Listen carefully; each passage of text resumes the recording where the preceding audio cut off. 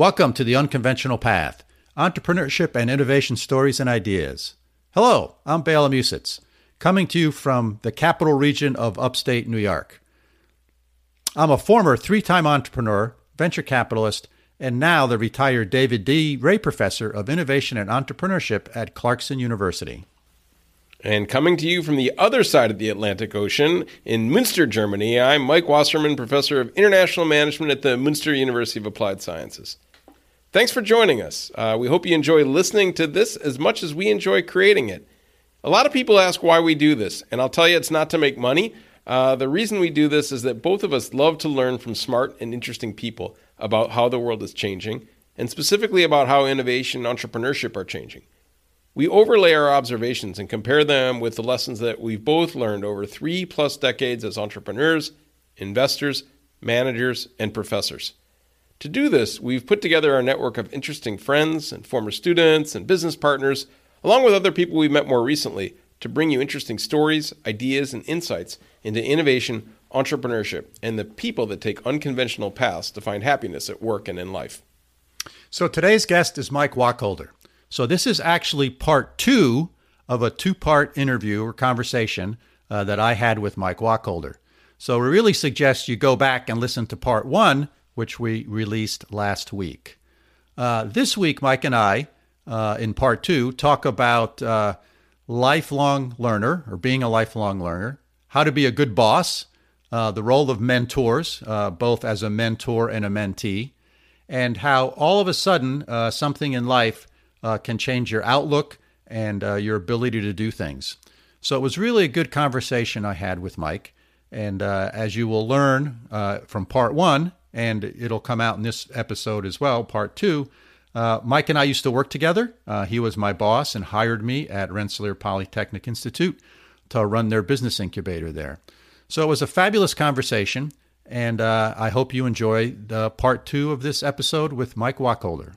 This podcast is brought to you in part by the law firm of Phillips Lytle, LLP. We are proud to partner with Phillips Lytle because of the entrepreneurial approach they take to legal matters and their long history of success with startup businesses. Their nationally recognized attorneys think like entrepreneurs, taking a pragmatic approach to getting things done and spotting issues before they become problems. Whether you need help starting, funding, or selling a business, from single-person startups to 9-figure exits, the attorneys at Phillips Lytle can help. I have worked with Phillips Lytle for years, and they are recognized as the go-to team for guiding startup businesses down the path to success. For more information, contact Phillips Lytle partner Rich Honan at 518-618-1225 or visit phillipslytle.com.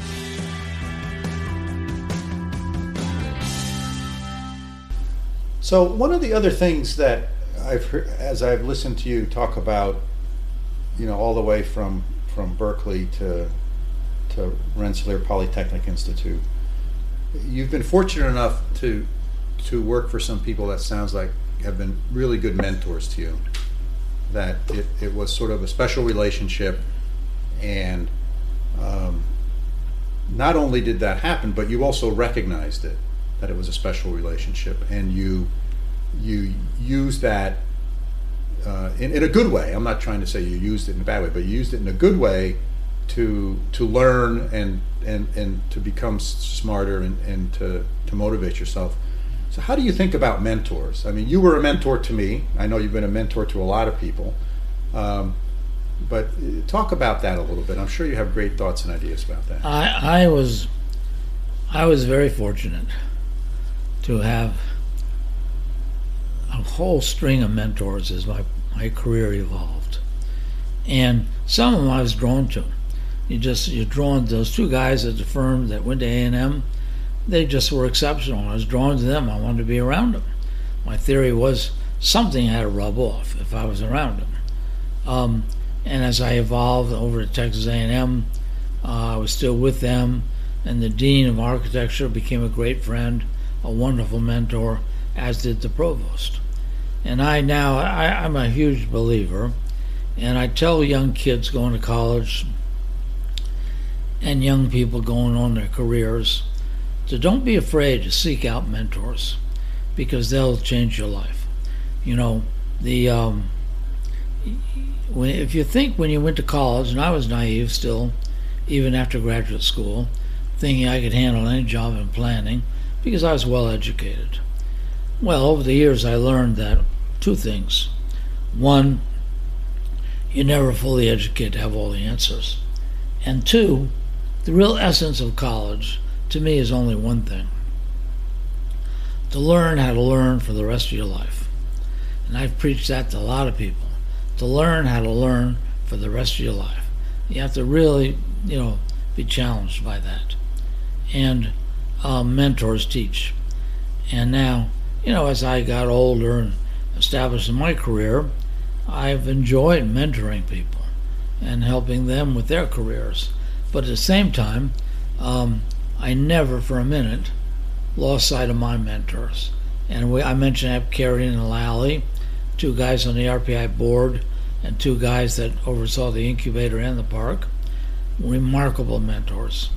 And George Lowe, and several people at RPI, including the Dean of Architecture, Patrick Quinn, who incidentally, Patrick Quinn was my professor at Berkeley years and years before that. And Paul Zuber, I mentioned, the head of urban and regional planning at RPI. He was a mentor like a father to me. And so as my career went on and on, that's what happened. And then the ultimate mentor in tech parks was a guy named Sam Hefner, who was on the board at RPI, who became the chair of the oversight committee for the park, who then became chairman of the RPI board of trustees. And Sam and I became very good friends, and he was the owner and developer of a huge commercial real estate enterprise in Baltimore. And he taught me so much I would take several volumes to write about it. And so he was a great mentor. And the trouble is now, as I look back, then I was pretty young and learning, continuing to learn for the rest of my life. But all those people I've mentioned, most all, not all, have passed on. And now I'm one of the old guys looking down and talking to, looking for mentors and volunteering my time as much as I can. And I wrote a book recently called Thoughts Along the Way. And it's really thoughts I've developed along the way of my career. And there's a chapter, it's a real short book with 2 or 3 page pieces in it. And one piece is about mentoring, how it's so essential. Seek mentors. And I mentioned to kids when I talk to them, if you don't have to go up and say, will you be my mentor? But if you show an interest in that person will show an interest in you. Don't be afraid to approach people. And so that's a chapter. There's another chapter about learning to learn for the rest of your life. All these things I've learned along the way, I try to remember and record. And so it's a little tiny book. And did I ever give you a copy of it? I think I did. I don't think you did, but I feel that I might be getting one right now. Yep, not this one, but one. And there's it's just, I don't want to brag about it because some people may laugh at it, but there's a piece, short pieces on intelligence and wisdom. And I make the point that intelligence is something intelligence is something that you're born with, and the best you can do is cultivate it. And wisdom is something you acquire over time. You become wise. And I wrote about that. And then the power of the brain I wrote about, and how we just underestimate the extraordinary power of our brain. And I cite some examples, which I won't do now. And another chapter or piece of it is celebrating uncertainty. And I reflect on those times when we went through life-altering experiences that scared us to death, like going to kindergarten, like getting on the school bus, like going from elementary school to middle school, and having to adjust to a new school, a new bus full of kids, lockers and all that. And you're really uptight about it. And then going to college, having no idea what it's like. And you're so uncertain. And you learn over time that all those uncertainties became just old habits, and you adjusted very well. And so then as you got a job, and in your job you're thrust into new kinds of things, you got to learn over time to celebrate uncertainty instead of being so fearful of it. So I could go on and on, reflecting on my childhood as a Cub Scout, and the motto is be prepared. And throughout my career, people have called me a workaholic, and I've always been insulted by that. Sort of flattered that people know I work hard, but insulted by being a workaholic because that presumes you work for the sake of work. And I learned that to be successful and do well, you have to be prepared. And my times of working hard and overtime were preparing for the next day or the next meeting. So on and on and on. So Thoughts Along the Way is the name of the book by Michael Wacholder. And where can people get it? You can get it on Amazon. Yeah. All right. I wrote another book too, which we won't get into, but it's called Where's There. Another one, I got to just share a couple more. The Ultimate Performance Metric, which I'm going to make you read the book to find out what it is. And Listen to Yourself, and Common Sense. At one time and I approached Paul Zuber about it, I wanted to get my PhD and write a dissertation on how you can teach and learn to have common sense, because so many people don't have it. And then the last chapter is Life is About Learning. Anyway, another chapter about dream big dreams. And here's a couple of good ones. The more you admit that you don't know, the more others think that you do know. And that, I would tell you the story because it's delightful, but I can't now. It'll take too much of your time. And one of the ones, no matter how smart you are, there's always room for stupid. And I learned that at a luncheon with our most successful incubator company president, CEO, that I ever worked with, who was a multi-millionaire in this community. And he, through something he did, taught me that concept about no matter how smart you think you are, and he's about the smartest guy I've ever known, there's always room to be stupid. And I've lived up to that many times myself. So you got to read the book. So it sounds like, we were talking about intelligence before and wisdom, and how you've distilled a significant amount of your wisdom into that book. Mm-hmm. So it sounds like a wonderful, wonderful thing to read. If you want to give me credit after you read it that I'm wise. So I'm going to switch gears a little bit, Mike. A number of years ago, you sort of had a significant health challenge that cropped up in your life. Life-altering thing. A life-altering event. Yeah. I'd love to get your thoughts on that if you're willing, and chat about it a little bit.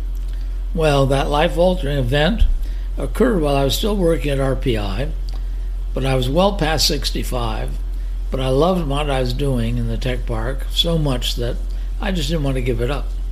I used to get up every morning, couldn't wait to get to work.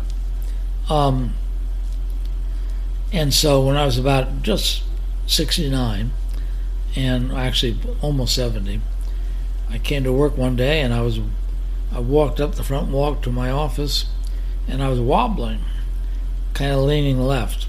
I'm back to my being so naive in certain things always. And I didn't think much of it. When I got in the office, I was wobbling, and just coincidentally that day, I was scheduled to have my annual physical. And so, early afternoon, I drove down to the doctor, and while there, I said, "Doc, I'm kind of weird, leaning to the left. Check me out. Make sure I'm not having a stroke." So the guy did the usual, point this, do that, stick out your tongue, da-da-da. And he said, "You're okay, go back to work." And I was having a stroke. And I went back to work, and I didn't feel, I got worse and worse. So, foolishly, but who knew, I drove home, told my wife I wasn't feeling well. I left work early and went to bed. And I got up later, and I got out of bed, and I fell down. And then I knew something was wrong with me. And so those symptoms kept happening. And I'm telling you this story because the motto of the story is, I waited, the doctor missed the call, I waited too long, and then the hospital waited too long. And by the time I was properly diagnosed with a stroke, it was way beyond all the standards that if you can catch it within the first 3 hours and be treated, you have far less probability of long-term disabilities. But it was like 8 or 9 hours before I was even sitting in the emergency room at the hospital. And so, as I sit here and talk to you, you had to sort of help me, although I did it on my own, but you were nervous, getting out of my wheelchair into this chair, my reading chair, that I'm so comfortable in. And, so I'm still in a wheelchair. My left side is still pretty well dysfunctional, left leg, left arm. But I was very, very lucky because my brain, I think, still works. If you ask my wife, she would question it. But she would have questioned that before the stroke. I would submit to you. That's true. But since then, I've written 2 books, which have occupied a lot of my time and have energized me enormously. The first book was called Where's There, which is about my stroke. And I wrote it for other people who had strokes because we all are bewildered by it. And there's so much to learn by those who had the stroke and by their caregivers, especially their family members and loved ones, and by their caregivers. I mean, their aides and stuff. And so I wrote it for them. And it's called Where's There because when you go through therapy, typically the therapist is always saying, you're doing some strenuous exercise, and the therapist says, keep going, you're almost there. And one day when I was doing it and ready to give up, I looked up at him and said, Where's There? And I said, oh my God, I'm going to write a book and that's the name. Where's There? Because that's what drives you through years of therapy. Anyway, so I wrote that book, and that can be gotten on Amazon too, but it's really for a very small audience. I always keep extra copies here, and when I meet someone who's had a stroke or see someone in the hospital, I'll always bring them my book as a gift because I really I wrote the book to help other people.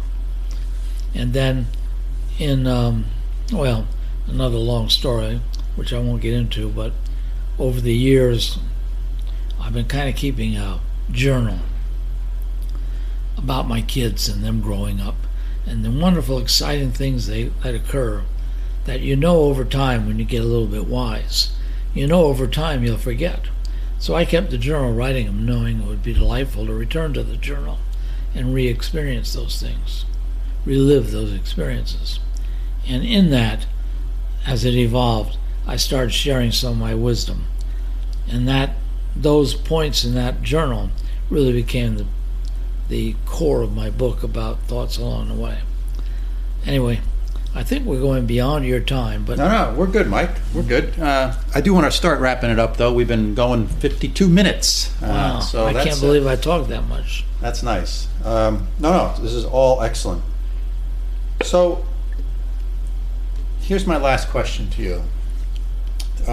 You're one of the wisest, I won't say most intelligent, but I will say wisest people that I know. You've been a great mentor to me. You've changed my life in many ways. And so what sort of 2 or 3 nuggets of advice do you have for folks who are listening to this podcast? Out of this comment, I'll make my first point. You said I've changed your life. What is really the truth, and I'm flattered, but you've changed my life too. And Bale changed my life because just such an interesting person to work with, so full of ideas. And my first point is surround yourself with intelligent, capable people. And I found over time, so many employers are drawn to people who are not as smart as them. They're fearful of it. And I always look for people, and I truthfully mean this, for people who are smarter than me. And I've developed ways over the years as an interviewer to sort of probe to just to see where they're coming from mentally and every other respect. So the first point is you got to surround yourself with really capable people. really capable. Case in, or I hate to make this point, but there's a lot of truth to it. Look what's happened to President Trump. Everyone he surrounded himself with, almost everyone, almost every cabinet member has failed. And because he's hired people that were, just weren't capable. Anyway, I won't go any further with that. But anyway, when I look at you, Bela, and I look at Simon Belindt, and all the people I've known over the years, the most important thing I can say is look for bright people, learn how to find them. If you're not sure, get help, either as a search consultant or find a friend. Find a friend who, has a good feel for that, and bring that friend along. And, personally, I offer my services anytime they want it, for free, to help friends find employees, including my son, who has his own business now, who's an entrepreneur. And I keep saying, hey, call on your old man. So anyway, that's the point. So before we get off of point number one, since it is point number one, you said you've developed a technique for sort of interviewing people. So can you describe that in a several sentences? What are the key elements of that? Well, I could try. And as you recall, you had me give a talk one time at the Clarkson Biz Lab Group about just that topic, because you consider me a very odd interviewer and hirer. One thing I tried to do is always sort of get the interviewee, the person you're interviewing, comfortable. For example, when I first interviewed Bela, we met at Friendly's in Latham. I'll never forget that interview. Never, ever forget it. Which is, by the way, folks, Friendly's is a little sandwich and ice cream shop. That's sort of a New England chain. But except it's shutting down everywhere now. Yeah, it's having its challenges. It's a legend. It'll be a legend in our minds. Make the person comfortable. Get off of each other's turf if you can. And then, so that's the start. And then chit-chat for a while. Just try to make, again, looking for comfort, looking also for clues that will give you an indication of their work ethic, their personal strengths, their intelligence and wisdom. And oftentimes casual conversation leads to that. So the standard interview is almost an embarrassment, because it follows a textbook, and it's boring as hell. What do you do? What have you done to qualify you, and all that stuff? So I want that person to reveal to me things they've done. Have they been into sports? Do they love to read? If you love to read, what's the best book you ever read? Why is it the best book? And readers tend to be very intelligent people. Sports, or any kind of competitive environment, whether it's sports or whether it's one of my favorite employees was on the debate team at his college. That's a sport, basically, and that's competitive. And being in a competitive environment, typically you're a team member, whether it's debating or whether it's soccer or hockey or football or whatever. And if you act, it's been proven in the media, in the literature, people who have been in sports and team sports, often when they're asked what led to your success, they'll frequently say having participated in team sports, because you're one member of a team effort. So that's very important. So my rules have been to have casual conversations, waste, but it's really not waste, some time in making the person comfortable and probing what's in their head. I like what, just interesting things that they want to talk about. What's the best movie you ever saw and why, And then they're comfortable as hell, and they'll talk to you. And then they start to reveal things most interviewers never expected. And that's why I always say that if you're smart and can get away with it, don't let your human resource people do your interviewing. but I've been in trouble for saying that. That's all right. That's good advice. So back to the original question. Any other big tips? First one was hire people smarter than you. Yeah. Another one is that to build constituencies. When we developed the tech park,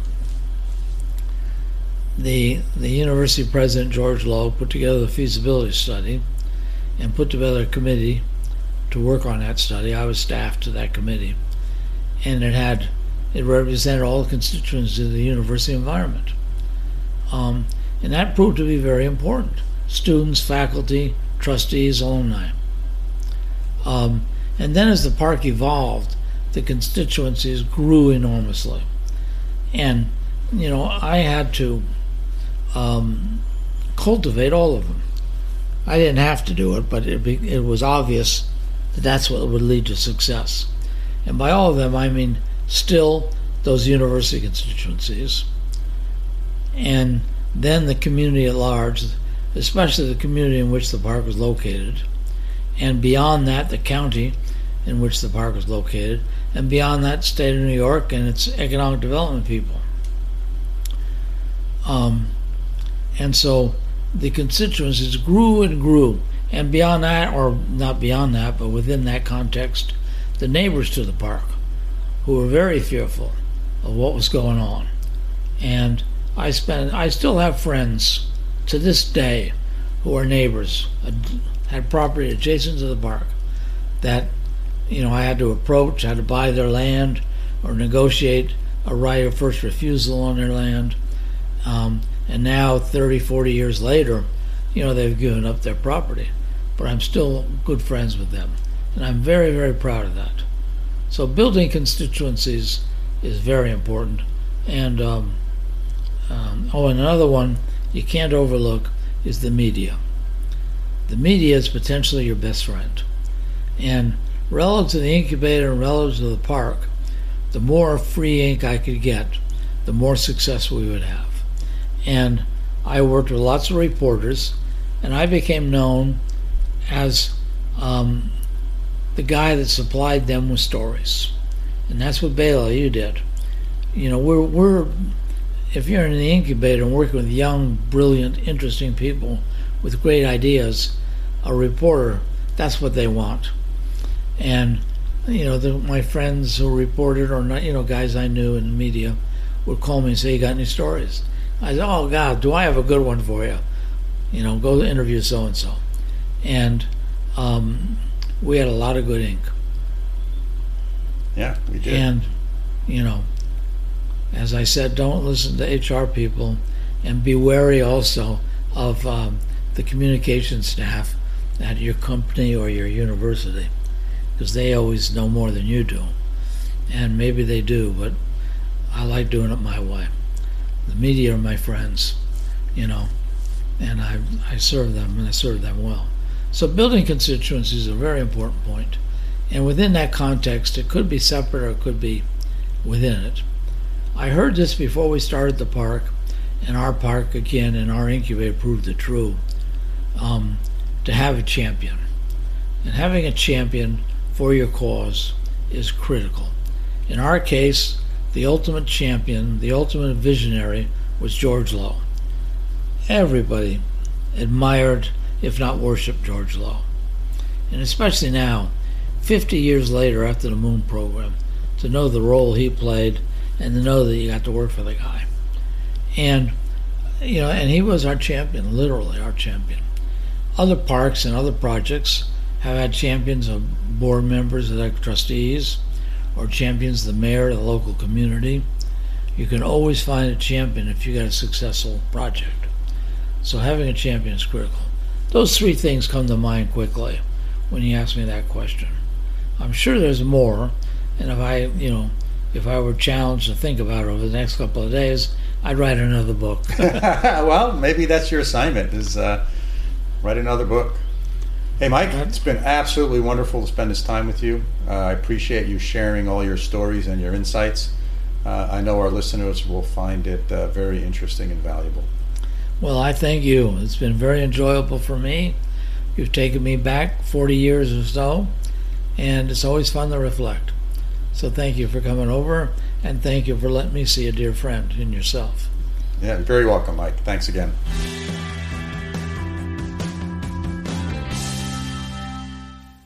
Bela, that was awesome. Thanks for bringing Mike onto the podcast and kind of sharing some of your history with us. I found that it was amazing to me to learn about Mike and to hear you two interact, because I feel like I learned a lot about you, and a lot of the things that I really respect and appreciate about you and our friendship, I saw coming out in the relationship that you had with Mike. So I thought that was great. But I have a couple questions just to kind of build on what was being discussed. And my first question is, how important, Bela, has, in your opinion, university-based tech parks and incubators and accelerators been to innovation in the U.S.?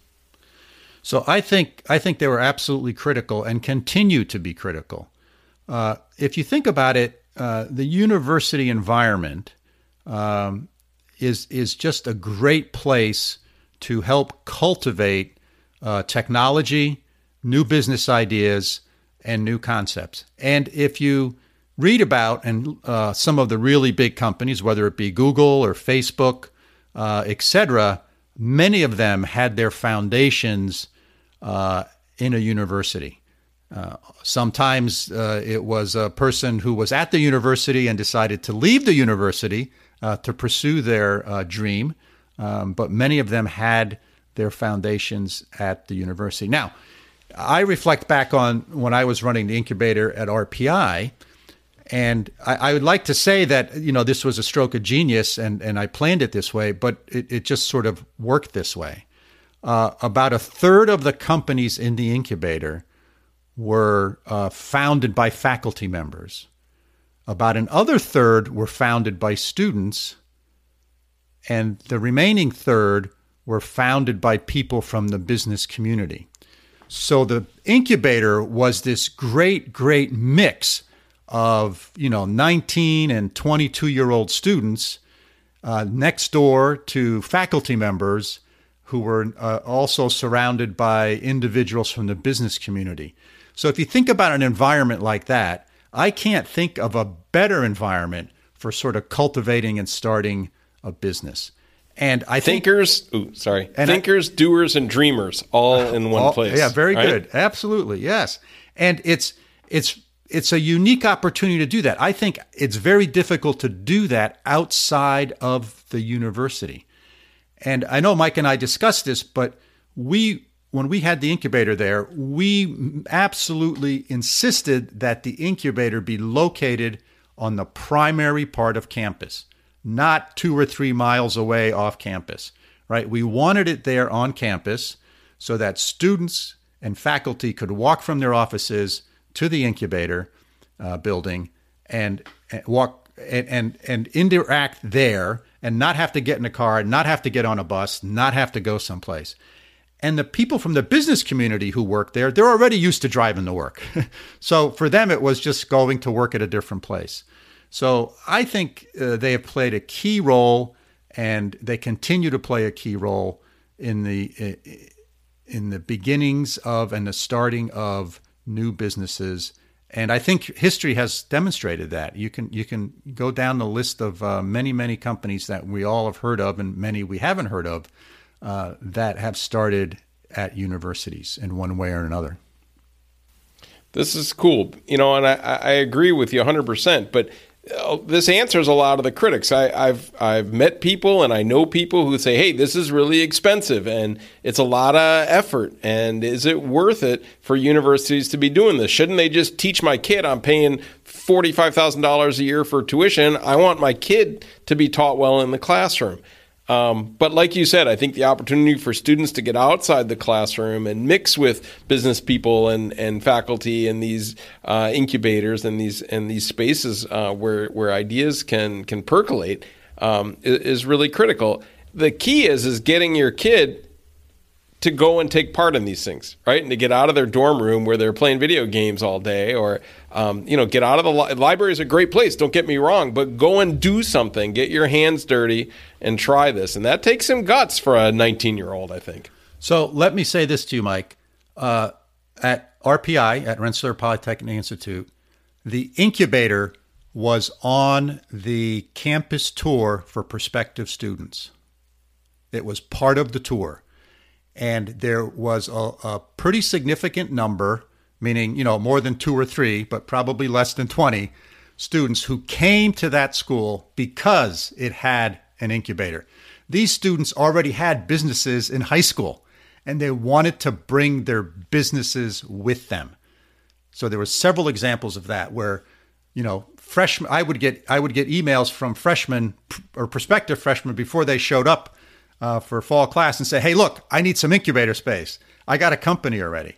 So think of it not just from the perspective of getting existing students to come and relate and engage, but this was a great recruiting tool, number one. Number two, the other thing that we really strived and tried to work on was trying to get incubator companies into the classroom and classroom into incubator companies. Now, what do I mean by that? I would go to faculty, business school faculty, and try to get them to do projects for incubator companies. And I would try to get incubator companies to go give talks in whether it be engineering classes or whether it be business classes, and engage. So trying to get this flow of students and faculty back and forth between the incubator and the classroom and the laboratories. Whether an incubator company was having a technology challenge they could use some help with from some smart PhD students or some faculty, or whether it was a business model or some financial analysis they needed, and a business class could help them with that. And the beauty of this is it gave those students who were in the classroom or who were PhD students opportunities to work on real problems for real companies and get some insight what it's like to be part of a small company and seeing whether that environment works for them or not. So you're right on. You got to figure out how to get that flow, but there are some pretty easy ways of doing that. Yeah, and that's why I think universities are a great place to have incubators. A lot of people say, oh, well, there's private incubators and let the private sector handle it or let local governments handle it. But I think in both those cases, they miss something that a university environment brings, this curiosity and this kind of intention of developing solutions to hard problems, the bringing together of people with different functional areas of expertise and different perspectives. I think that's how innovation happens. It's this kind of melting pot of diverse perspectives and diverse ideas is where the great ideas come from. And sometimes I know people who've gone through these kind of private incubators or these government-supported incubators, the people making the decisions kind of pick people that look a lot like them. So there's almost like a bias. And this is why if you see a lot of the research that shows that, oh, guess what? White men are getting a disproportionate amount of resources because white men are the ones that control the incubators. Well, of course, there's natural cognitive biases in terms of selecting people that you can relate with. It's not anything evil. Well, some people argue it's evil. From my perspective, it's not anything evil or purposeful. It's just the way things happen. So when you get in a university environment, you get this diverse mix of perspectives and backgrounds and ideas, and you give more people an opportunity to get involved in innovation. And I think that benefits all of society. I agree, Mike. I agree. Okay, second question. What did you learn about being a great manager and a great leader from Mike? That's a great question. I think he sort of hit the nail on the head. I never felt like he was my boss, although I knew he was my boss, and I often went to him for advice. So, and Mike, for me, Mike let me do stuff. He was a, if I went to him and said, hey, Mike, I'm thinking of doing this. And he would say, and like, okay, what's the first step? Right. He wouldn't say he wouldn't give me all the reasons not to do it. He would say, and then what? What I really appreciated Mike for was, as you know, a university environment can be a little bureaucratic and administrative, etc. A little? Yes. Good sarcasm. Yeah. It's the most of that I've never worked in the public sector.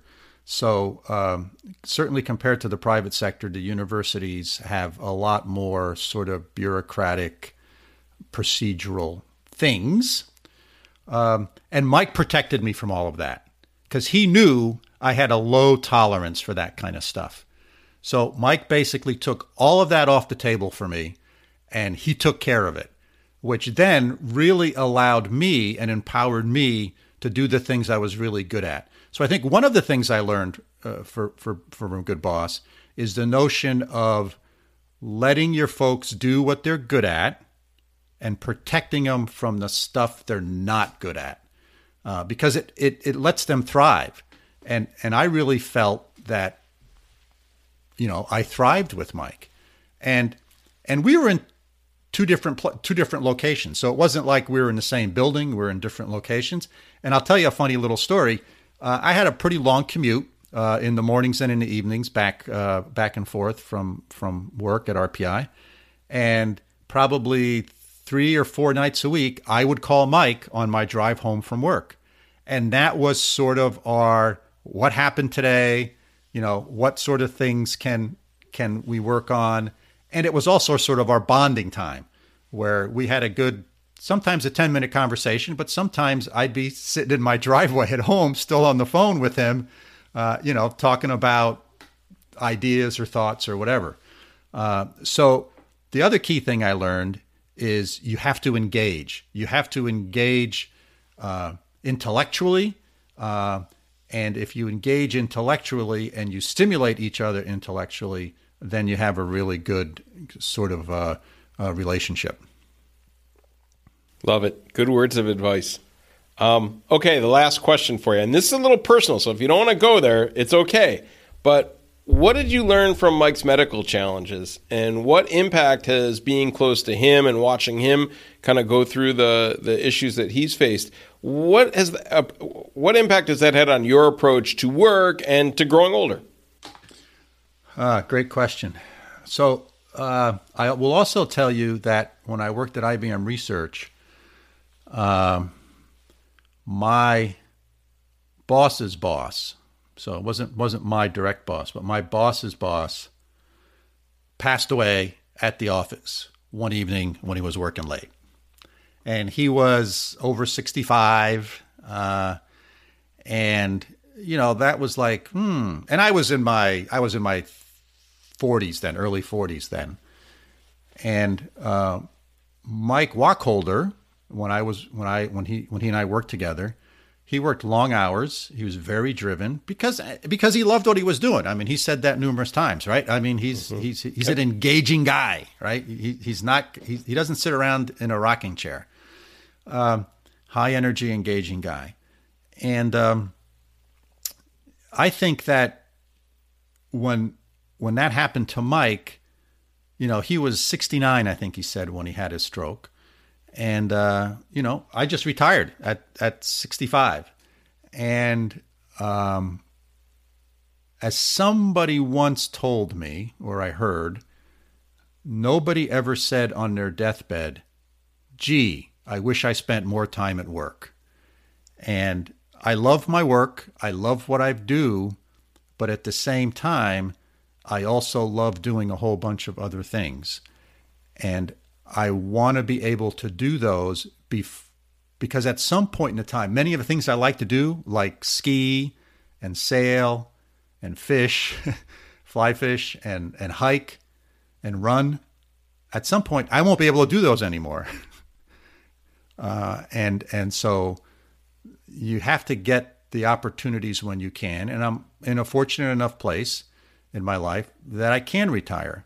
So for me, it was a very easy decision. It was like, okay, this is the right time for me. And I think my boss's boss at IBM, what I saw happen there and what I saw happen with Mike Wacholder, for me said, Bela, it's time.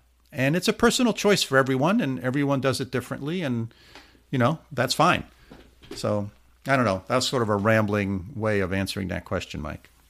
But it's cool. And thanks for sharing that because, these are personal things. But I think like you, if you're in your 60s and thinking this through, if you're like me in my 50s and this is kind of starting to come close for the first time in my life and thinking about these things, or 40s or 30s or 20s, I had a conversation just the other day with our mutual friend Ellie Menz, who's a financial planner, and she talked about, hey, how do you prepare for retirement? How do you make sure that you have enough money saved? And so when you're in your 20s, the biggest thing you can do is just start, right? Whether it's just a small amount or whatever, but starting to think through your financial plan for retirement. I don't think you're ever too young to start thinking about that, to make sure that you don't have to work.